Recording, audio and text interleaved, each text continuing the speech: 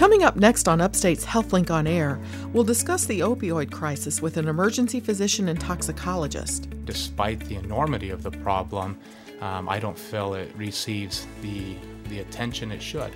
I really feel that this is kind of the ignored killer in America. Then we'll hear what Appalachia has in common with Central New York from a certified industrial hygienist who visited recently. 80 miles north of here, there are talc, lead, and zinc mines. There's also poverty in upstate New York. So there were a lot of connections. And we'll explore whether low-fat or low-carb diets are better for losing weight with a registered dietitian nutritionist. So it was interesting that they didn't find anything to say, oh, if we put you on a low-fat diet, you're going to lose more weight than the person on the low-carb diet, or vice versa. All that and a selection from our Healing Muse coming up after the news.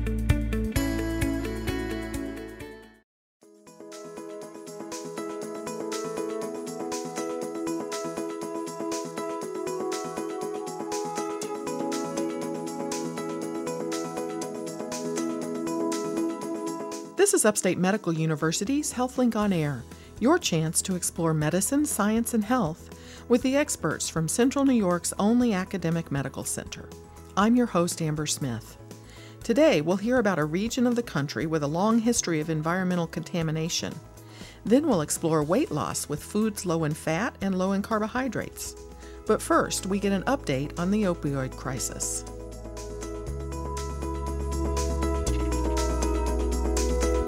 Deaths from opioids outnumber deaths from gun violence or motor vehicle accidents. It's an ongoing problem in this country, and here to discuss it is Dr. Brett Charrington, an assistant professor of emergency medicine and a senior medical toxicology fellow at Upstate. Thank you for being here, Dr. Charrington. My pleasure. Thanks for having me.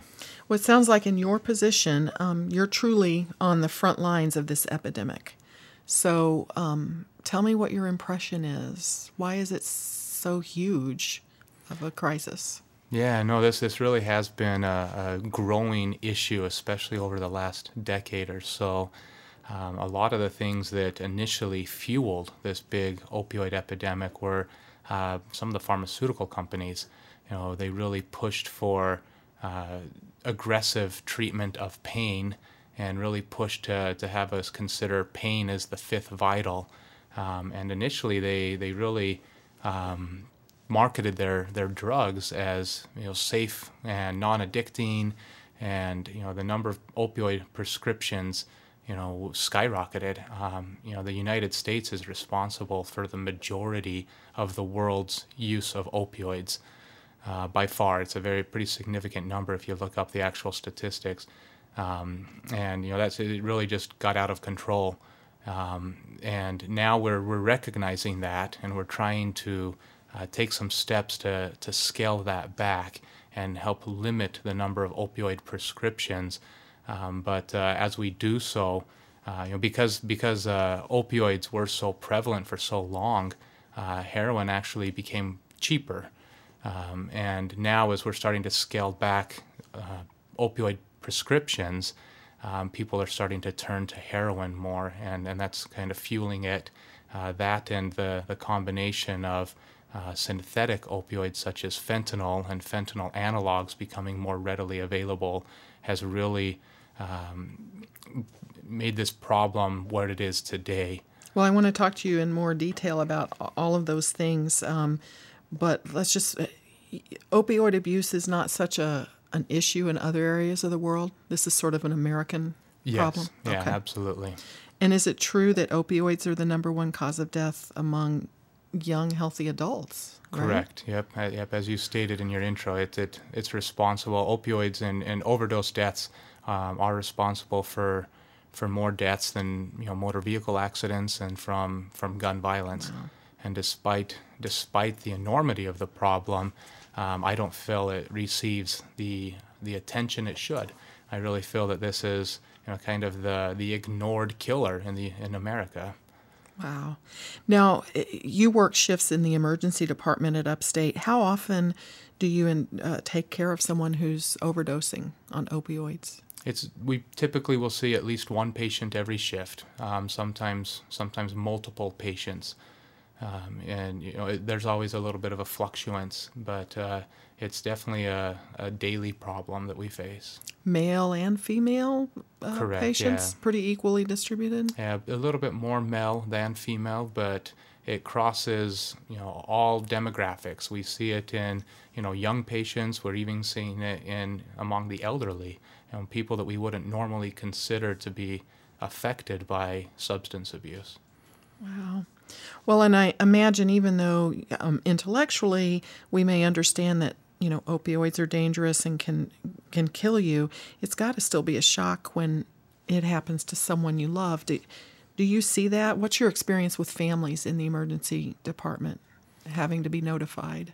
Yeah, no, that can be, very challenging. A lot of times family members and friends are really kind of at their wits' end. They've been seeing their loved ones struggle with this for so long, and they want to do anything they can to help, but unfortunately, there's inadequate resources, and they struggle with that. We struggle with that as healthcare providers, trying to find the help that everybody needs, and it's difficult, right? A lot of families, a lot of lives are just torn apart by this problem. Well, we've talked on HealthLink on Air in previous interviews about the use of naloxone as an antidote to opioid overdose. Are people dying because they're not getting the antidote fast enough or at all? Correct, yeah. So we have definitely shown that having more access to naloxone saves lives.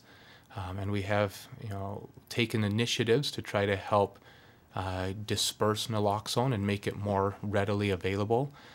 You can now go to your pharmacy and purchase naloxone without a prescription, and we're definitely encouraging people to have that and to have access to it.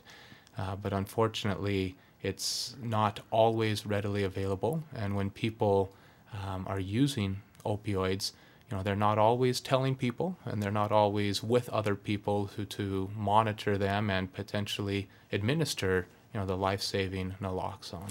And I know the ambulances carry this, but do you ever see, or have you ever seen patients who've come to the emergency department who've been given naloxone by a bystander? Is it out in the community enough that bystanders are using it? Yeah, we have seen a few instances with that, Good. but it's definitely still by far our first responders that are administering naloxone, and we have, increased its availability, making it so that police officers and our basic EMS providers can also carry and administer naloxone.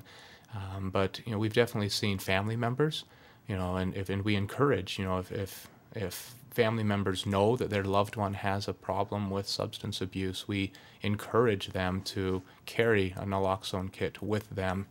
And we have seen instances where family members have been able to administer it and save the lives of their loved ones. Great. Well, I've got a few more questions, but this is Upstate's HealthLink on Air. I'm your host, Amber Smith, and I'm talking with Dr. Brett Charrington, an assistant professor of emergency medicine and a senior medical toxicology fellow. I've heard the practice of speedballing is becoming, popular again. Can you explain what that is and what's being done? Sure, yeah. So speedballing, it's always been there. It's never gone away. But there have recently been an increase in the number of cocaine-related deaths. But speedballing basically is just people mix an upper, such as cocaine, with a downer, such as an opioid. And they're typically doing that to try to help limit some of the side effects. So if you use just straight cocaine, you tend to get some anxiety, some palpitations, things like that. And so they'll use a little bit of the downer, a little bit of the opioid to try to limit those side effects.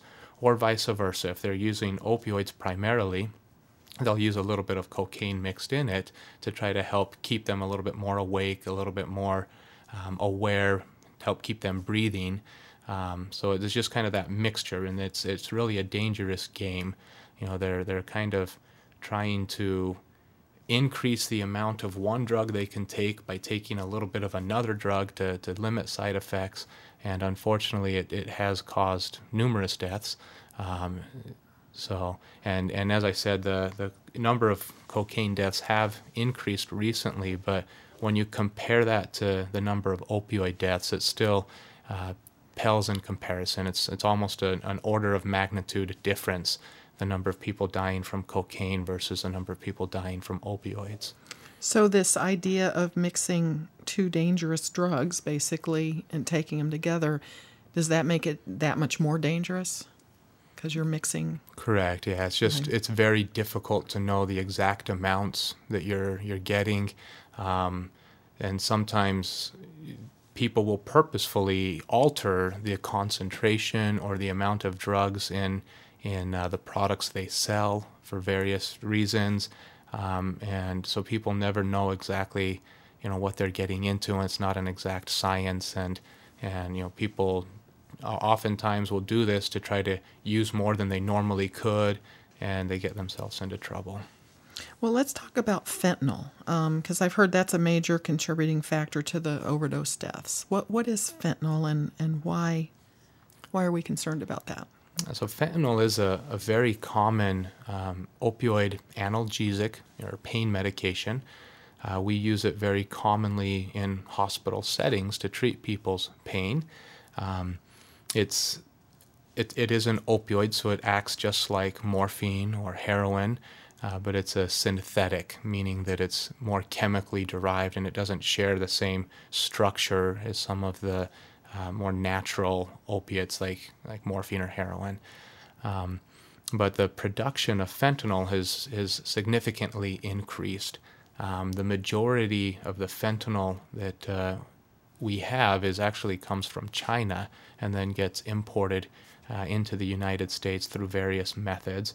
But all of our heroin is now laced with fentanyl, and a lot of times when people go out to purchase what they believe to be heroin, a lot of times it's just straight fentanyl.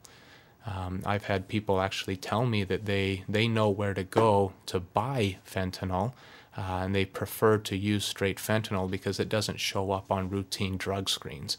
And so they know that they can use that and kind of, still pass their drug screens and not get into problems from that. The autopsy for Prince showed exceedingly high concentration of fentanyl. So it's out there and people are using Absolutely. it. Yeah. Is it more dangerous than heroin or cocaine? So it's more potent than heroin. It's roughly 100 to 1,000 times more potent. So when people use it, they need to use much smaller doses. And that's where people run into problems because, as we discussed, it's not an exact science. And the actual amount in drugs is not, there's a significant variation. So when you're using something like heroin, a 10% error in dosing isn't as significant. But when you're using something much more potent like fentanyl, a 10% error in dosage can be lethal. And if you're, like you mentioned, you may think you're getting heroin, but it's laced with or is just fentanyl. You don't really know what you're taking. How would you even begin to take a safe, if there is such a thing, safe amount? Exactly, yeah. And then there's fentanyl itself, and then there's multiple fentanyl analogs like furanol fentanyl and carfentanil and acetylfentanyl and many others. And some of those are even more potent than fentanyl itself, such as carfentanil, which is about 1,000 times more potent. Wow. Now, does naloxone work to reverse fentanyl? It does. Yes. Okay. But sometimes, because, as we discussed, fentanyl is more potent, sometimes it requires higher doses of naloxone. Okay, well, let me ask you this. You're working in the emergency department, and you're able to help save the life of someone who's brought in overdosing on an opioid. What happens then? What do you do to try to make sure they're not out using again and back in the emergency department overdosed another day? Sure, yeah. So, as I stated, a lot of our resources are unfortunately vastly inadequate. Years back, all we really could do was we would have one of our social workers come talk with the patient and give them a list of outpatient addiction services in the area, and then we would encourage the patient to make some phone calls and try to initiate treatment for themselves. And unfortunately, that doesn't work. So we've made some initiatives here, especially at Upstate, to try to provide more options and better care for these individuals. Dr. Ross Sullivan, a fellow medical toxicologist and ER physician that I work with, has started up a buprenorphine bridge clinic. So buprenorphine, also commonly known as Suboxone, is a medication that's been approved for the treatment of opioid addiction and opioid withdrawal and cravings. It's commonly referred to as a form of medication-assisted treatment.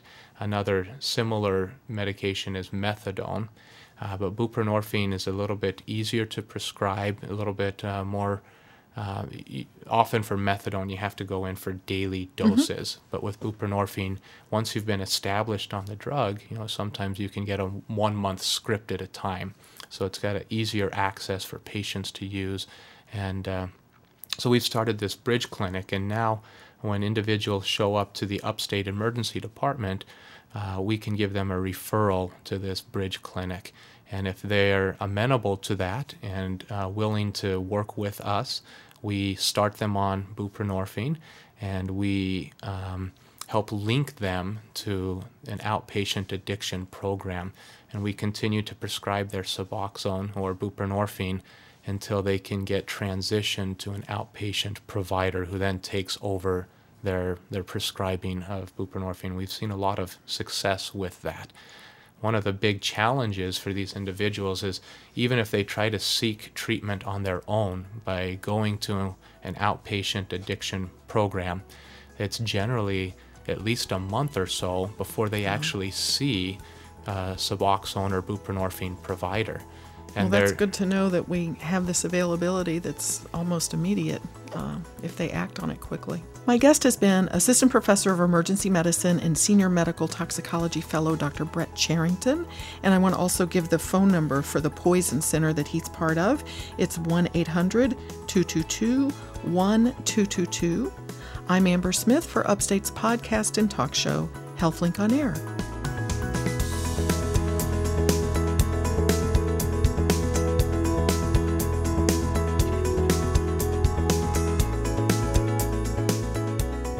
Up next, what Appalachia has in common with Central New York. You're listening to Upstate's HealthLink on Air.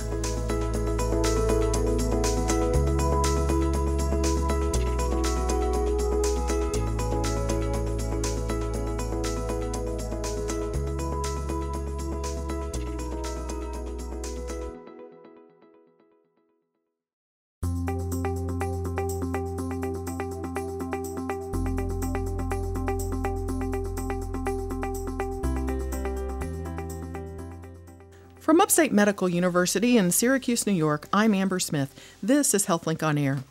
Service trips and voluntourism have become popular options for vacation breaks. And here to talk about a recent trip to coal country is Greg Sywinski, a certified industrial hygienist and an adjunct instructor of family medicine who works in the Occupational Health Clinical Center at Upstate. Thanks for coming to HealthLink on Air. Hi, good morning. So you spent spring break, essentially, with 2 van loads of teens and chaperones from Syracuse traveling to West Virginia, and you were there for a week or so? Right. Can you tell us about the project? How was this arranged? Yeah, it was really sort of came to being through our church, the Universalist church here in Syracuse, and it was organized by the headquarters in Boston. This is a long-term established society, and it's really, this trip was around social justice issues, and we try to bring our teens into some sort of awareness of the world around them, and that's really the purpose of going to West Virginia. Very unique area of the country. So why did you decide that you wanted to spend your time doing this? Well, first off, I wasn't so excited. I think of other places to go on a week, but First off, I really felt protective of my teen daughter, who happens to be from China, and also she's part of the gay community. And I thought, going to West Virginia, of what I've heard and my impressions, I think I should tag along just for being a concerned parent. But as time went on, I realized I was going to an area that is full of historic issues around my profession. I mean, I've read many history books about occupational disease in the United States, and West Virginia is mentioned many, many times. So. This is the Appalachian region, right? Oh yeah, it's the mountainous area, Kentucky, West Virginia, Virginia. It's coal country. It's West Virginia mountaineers. 6, 7 generations of coal miners. It really has it all in terms of occupational disease and exploitation. I hate to say it. And you'd never been in that region before? No, never. Okay. So what did you do while you were there? What the time? Well, we made some connections with the local UU church as a base, but then we actually lived for 5 days in a holler. Now, a holler is a hollow between two mountains, and this particular holler was a coal mine up at the head of the holler. And it is a pretty backwater, isolated area, a no-cell connection. They have electricity and running water, but it's really in the heart of the mountains. And we stayed with this group, and I think of it as a community labor support group. It's the Southern Appalachian Labor School that has been around for 40 years trying to help community and workers in the region on many different aspects of life. So while you were there, did you see any similarities between West Virginia and upstate New York? Not initially, but on the way home, I really made those connections. The extraction industry, things like gas, oil, mining, timber, have a sort of a unique relationship with the earth and with, management who profits off of these industries.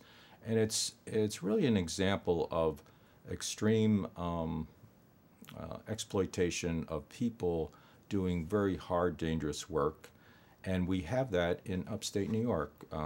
For example, 80 miles north of here, there are talc, lead, and zinc mines where men and women go below the earth to make a living. There's also poverty in upstate New York. So there were a lot of connections. Do the workers there who are, as you describe, being exploited, do they know that? Oh, yeah. Do they recognize that? Oh, yeah, absolutely. Well, and that's why they fought so long and hard to become unionized. Back in the 30s and 40s, there was serious conflict on their right to organize a union to better their work conditions. They're very aware of that. But people ask, well, why they still go under in the hole, as they say, in the mine? Well, where else can they make $60,000, $70,000 in this area, right? And the options are pretty slim. So it really comes down to economics. Did anything surprise you while you were there? Yeah, it did. First off, a lot of strangers passing by in a car coming down the lane would wave to you. And I thought, when I first saw this, with New York plates, the last thing they would do is wave. But there are a lot of friendly people there. And, they didn't judge us as many people do these days. And you really had to get to know them to appreciate their background, their culture, their history. So that was really delightful. Well, I've got some more questions, but let me remind listeners, this is Upstate's HealthLink on Air. I'm your host, Amber Smith, and I'm talking with Greg Sywinski from Upstate's Occupational Health Clinical Center about a trip recently to Appalachia. So a good part of this trip was intended to sort of look at the struggles of coal miners.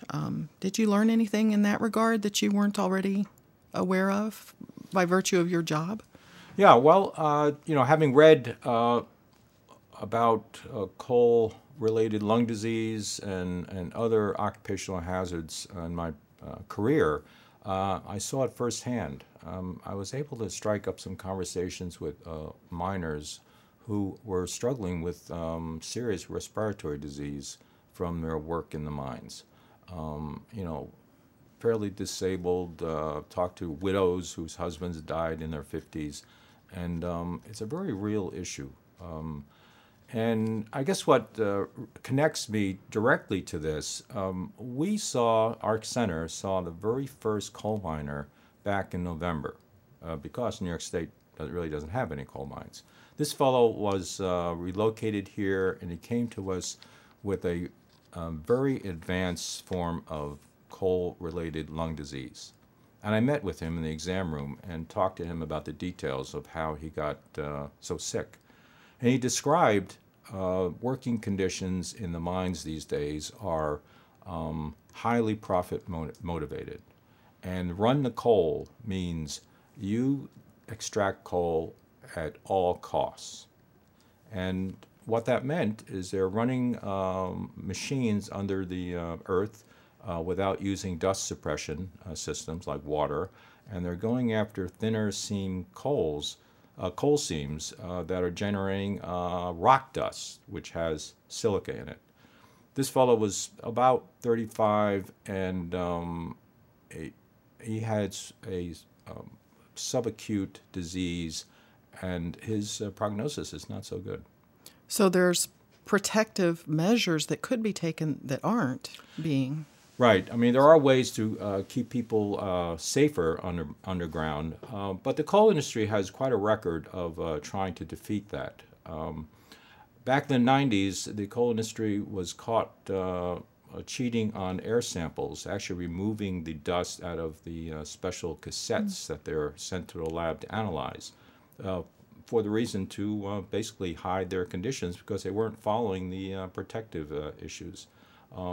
Just a few years ago, 29 miners died in an underground coal blast because of management's total disregard of safety for those miners.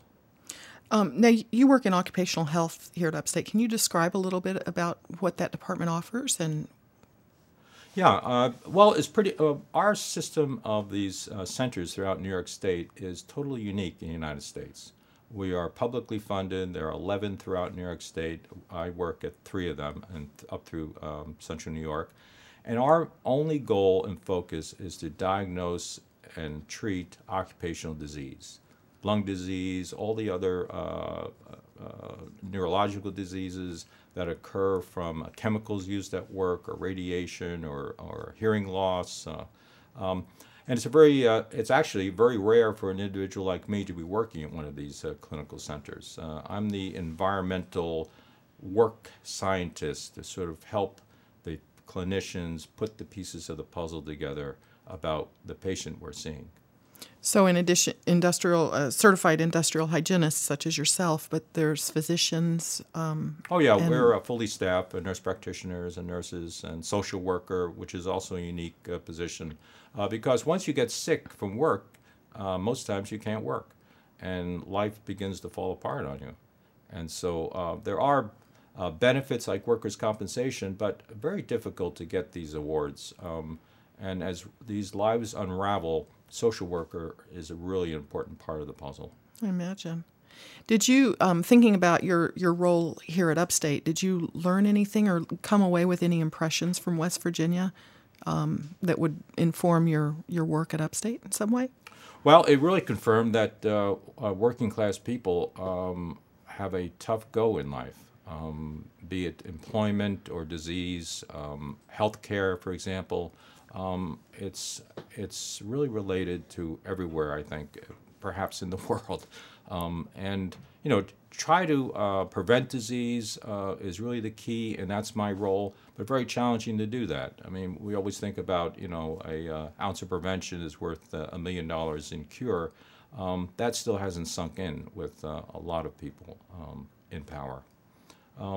The other connection I made is the race cultural divide that I thought was in West Virginia wasn't so great as I thought, although it's still there. There were black miners involved in this, and we saw many African American people in West Virginia. That surprised me. But we also see those racial divides here in upstate New York.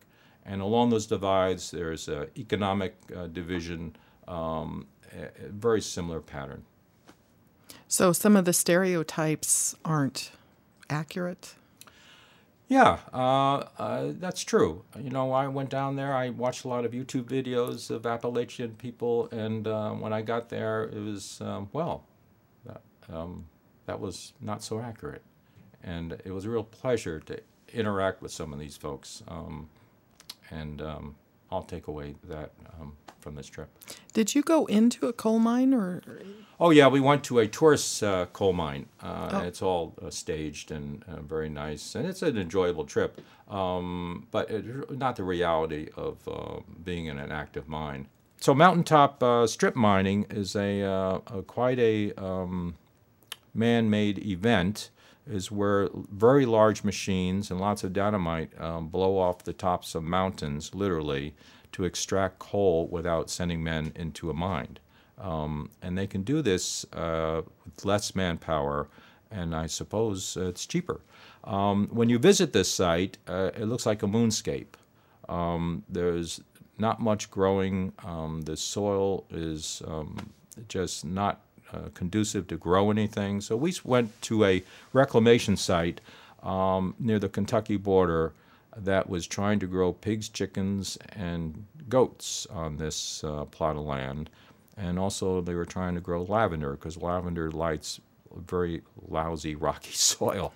And what I saw was sort of an experiment that I'm not so comfortable it's really going to succeed. But it was good for the teens and for us to see the consequences of, I think, poor decisions. How did the teens process all of this?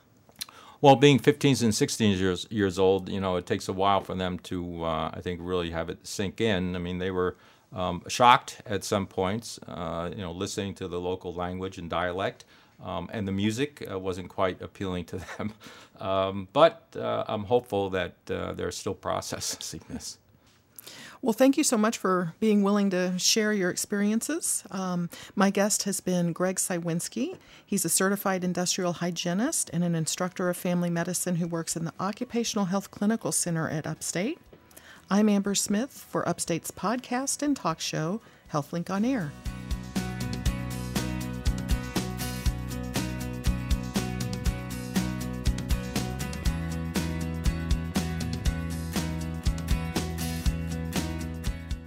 Next up, which diet is better for weight loss, low fat or low carb? On Upstate's HealthLink on Air.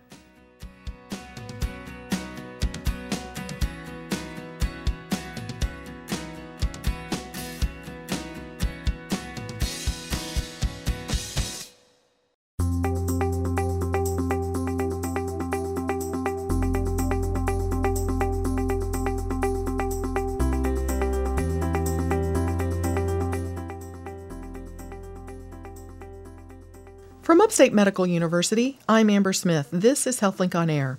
Some new research suggests that the key to weight loss is the quality of a diet, not necessarily the quantity. The counting calories may not matter. This is based on one randomized clinical trial published in the Journal of the American Medical Association, where researchers followed more than 600 adults for 12 months. Here to help us understand what this study found is Maureen Franklin, a registered dietitian nutritionist at Upstate. I appreciate you being here. Thank you for having me. Let me start by sharing with listeners what the New York Times wrote about this study.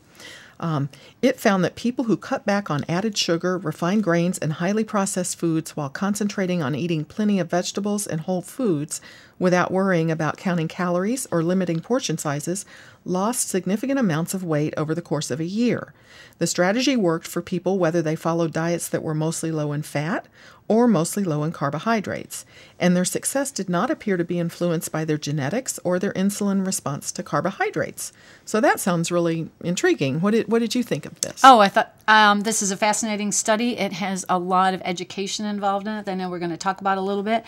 One comment I do have is when the article said significant, I think it's important to realize what are they classifying as significant? So the average weight loss between the two groups was anywhere from approximately 13 pounds to 11 pounds. And remember, this was a 12-month study. To me, that's significant. To some people, they think, oh, that's all I've lost. But if it's maintained and sustained, you can do that again. So I think that's what the significant part of it is. I don't want people thinking like, oh, wow, these people lost, 50 pounds with this. Most people are going to go, really? You only lost 12 pounds? But it was because of the lifestyle changes, I think. Ah, interesting. Well, let's talk about how this study was conducted, because it had a lot of people in it, more than 600. Yep, 600 people, men and women, anywhere between 18 to 15, BMI between 28 and 40, and they were assigned to different groups in terms of one was called the Healthy Low-Fat Diet Plan, and the other one was the Healthy Low-Carb Plan. And they were looking at if we could see any difference between these two types of plans and the effect in terms of insulin secretion, genotype, and weight loss. So quite a lot of things that they were looked at in terms of this study. And there's some of the things in terms of the emphasis on the article seems to be about not counting calories. But I think one of the important things of this study is they weren't counting calories, but they were looking at not only quality and good high-quality foods, but they were looking at quantity. And quantity in terms of what each individual could sustain. So I think that's important. So it might have not been, oh, you're on a 1,200 calorie, 1,600 calorie, whatever. But they were looking and they were giving guidelines in terms of how many grams of fat and how many grams of carbohydrate. So I think that's important for people to realize. It wasn't just, oh, I never have to count calories again. I still think it's an important thing that they did look at it from I would say, a portion control standpoint. Okay. And what did they end up, what were the findings, the overall findings? The findings were that they didn't really notice any significant difference between these, that they were trying to see if they could see that, but they really didn't see any difference. The calorie range in terms of what people decreased from the study is anywhere from 500 to 600 calories. As I say, the weight range was 13 to 11, so not huge differences between the two groups. So it was interesting that they didn't find anything to say, oh, if we put you on a low-fat diet, you're going to lose more weight than the person on the low-carb diet, or vice versa. Does this mean that counting calories is not effective or shouldn't be used? I mean, a lot of people do follow. A lot of people do follow calories, and I think, again, one of the main things of this study, which I found the best part of the study, was the individualization of it. So I think if counting calories works for you and you are keeping a good weight and good blood pressure and all the good things that we talk about in terms of health, if that works for you, great.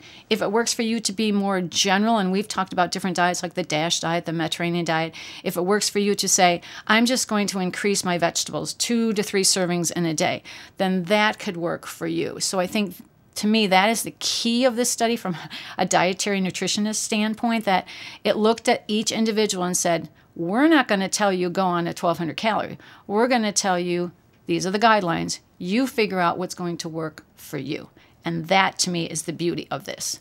And one of the big aspects of this study was behavior modification, right? Totally. And they met 22 times, which in my world is like, oh, I would love to meet with my patients once a month or those kinds of things. They met 22 sessions, an hour-long session, and the majority, a lot of them was on meal planning, shopping, mindful eating, food and mood. So a good percentage of these classes were based on how do you perceive food? How do you use food?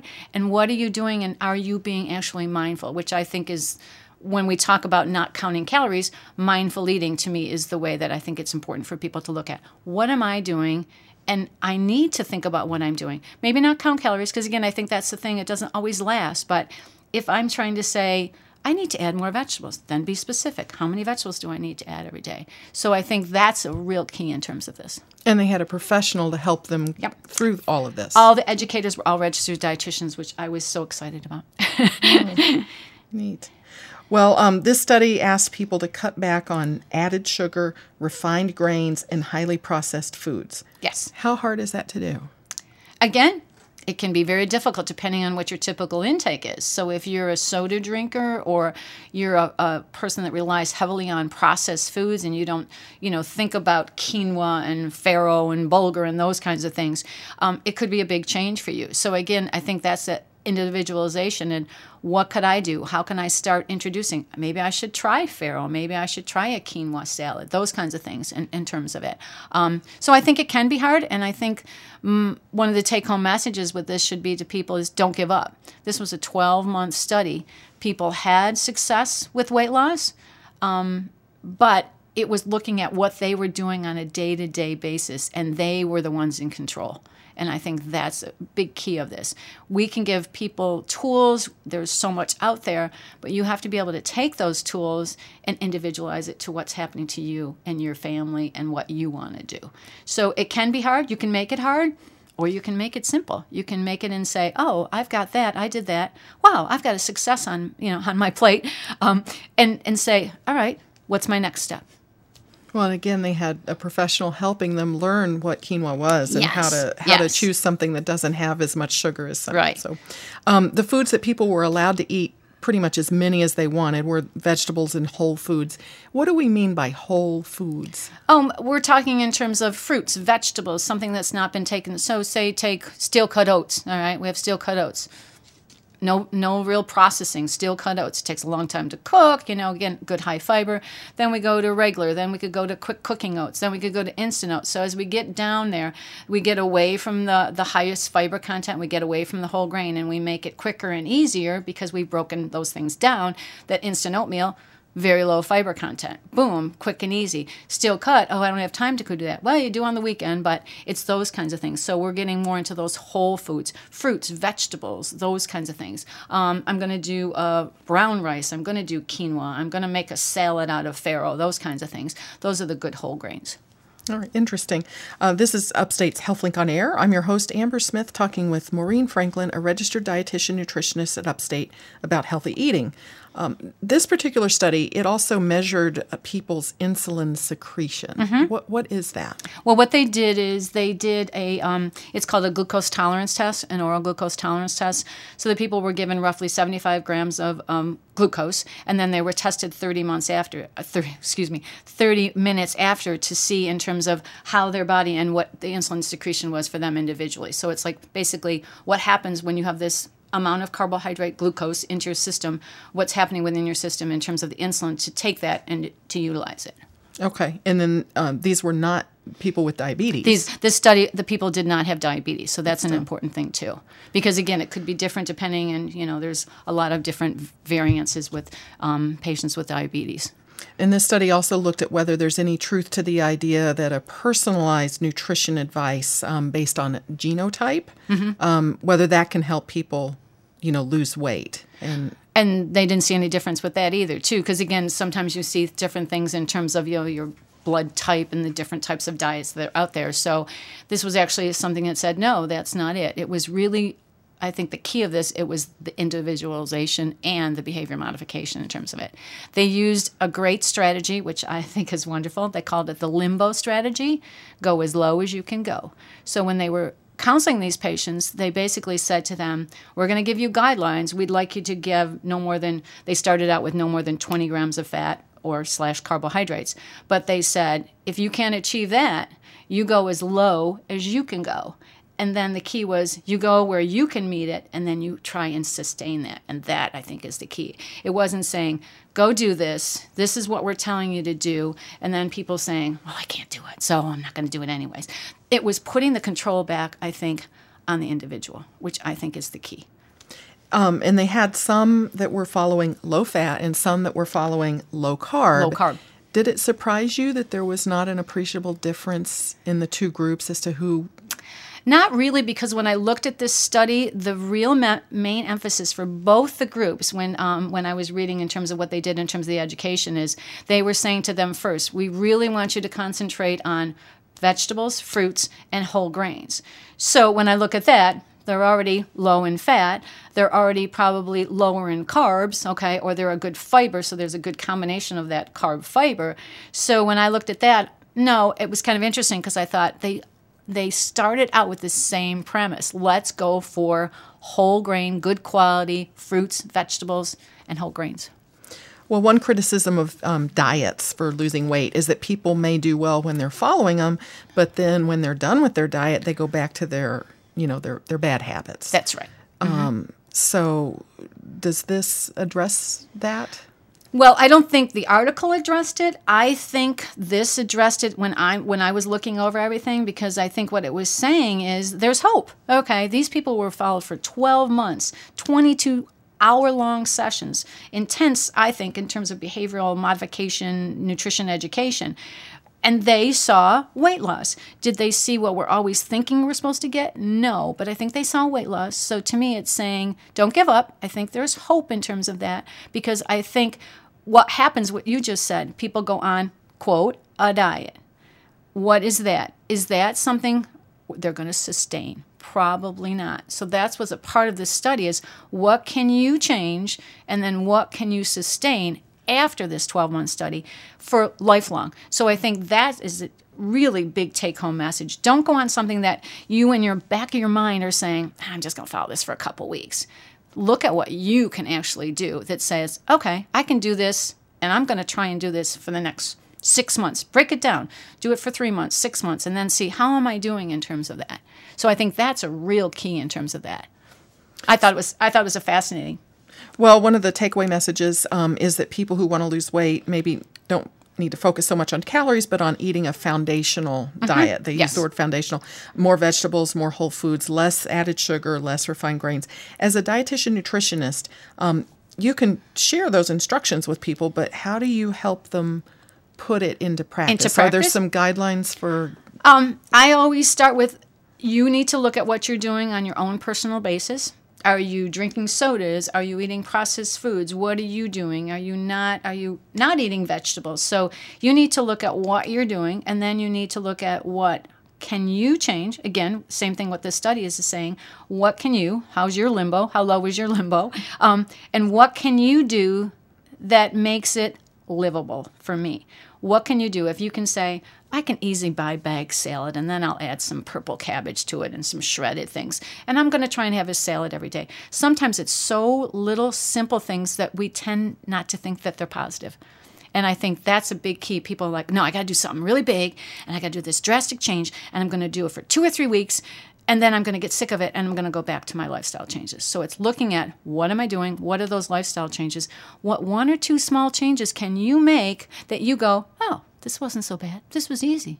Oh, I can do this. I'd rather have clients say, oh, that's all you want me to do for now? I'm like, yeah. I want you to say you're drinking 2 bottles of soda, and you say, yeah, I do it every day. Well, look at the size of your soda. Can you go down to 1 bottle? Instead of saying, I'm never having soda. And then in the back of your mind, you're saying, I can't do that.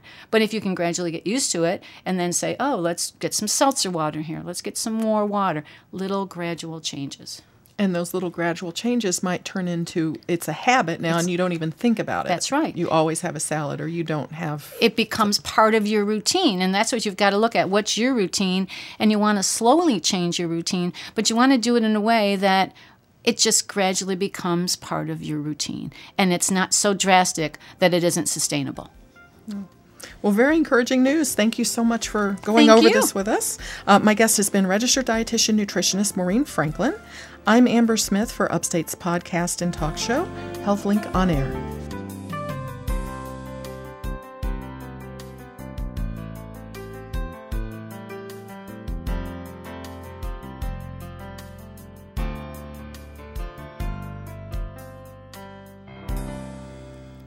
And now, Deirdre Nealon, editor of Upstate Medical University's literary and visual arts journal, The Healing Muse, with this week's selection.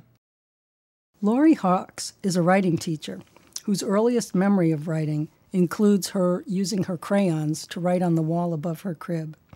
I'll read an excerpt from her essay, Seeking Oz. It reminds all of us, patients, physicians, those who are well and those who are not, that we all have much in common, more even than we know. Seeking Oz. I am made of tin and fur and straw. I have days when my heart hurts, and days when it feels like it's missing altogether. Then there are the days when my mind feels lost, and the days when it's busy accumulating more lesions. My brain is damaged, but is still beautiful, still brilliant. My heart hurts, but still beats, still loves. The wizards, they treat us like our minds are separate from our hearts, when we all know they are connected. After all, you can think with your heart. We call it intuition. Dorothy called it her yellow brick road. We try to follow it. But the wizards divide us. They divide up our organs and send us packing. We carry our segmented bodies from one wizard to the next.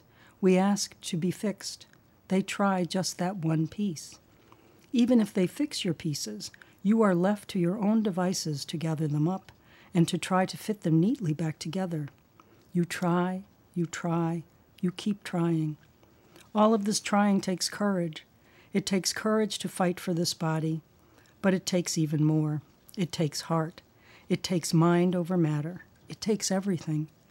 Because we are made of tin and fur and straw, we are made of brains and courage and heart. We are made of stardust, and we are all connected. Don't let the wizards tell you something different. They use fear to scare us. They use pills to numb us. They use props to fool us. They use knowledge to intimidate us. They hide behind their curtains with smoke and mirrors, when all along we are made of the very same tin and fur and straw. While all along they are scrambling to reassemble unhinged pieces of their own brains and hearts, while they too are questioning their courage, and all of us are desperately seeking Oz.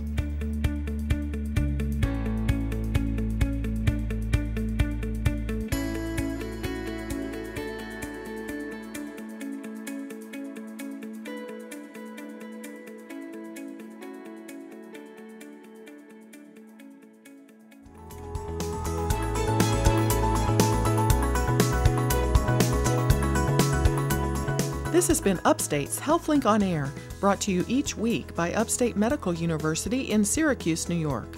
Next week on HealthLink on Air, we'll learn about antidepressant withdrawal. If you missed any of today's show, listen on demand on our website at healthlinkonair.org or find a podcast in iTunes by searching for one word, HealthLink. I'm Amber Smith, thanking you for listening.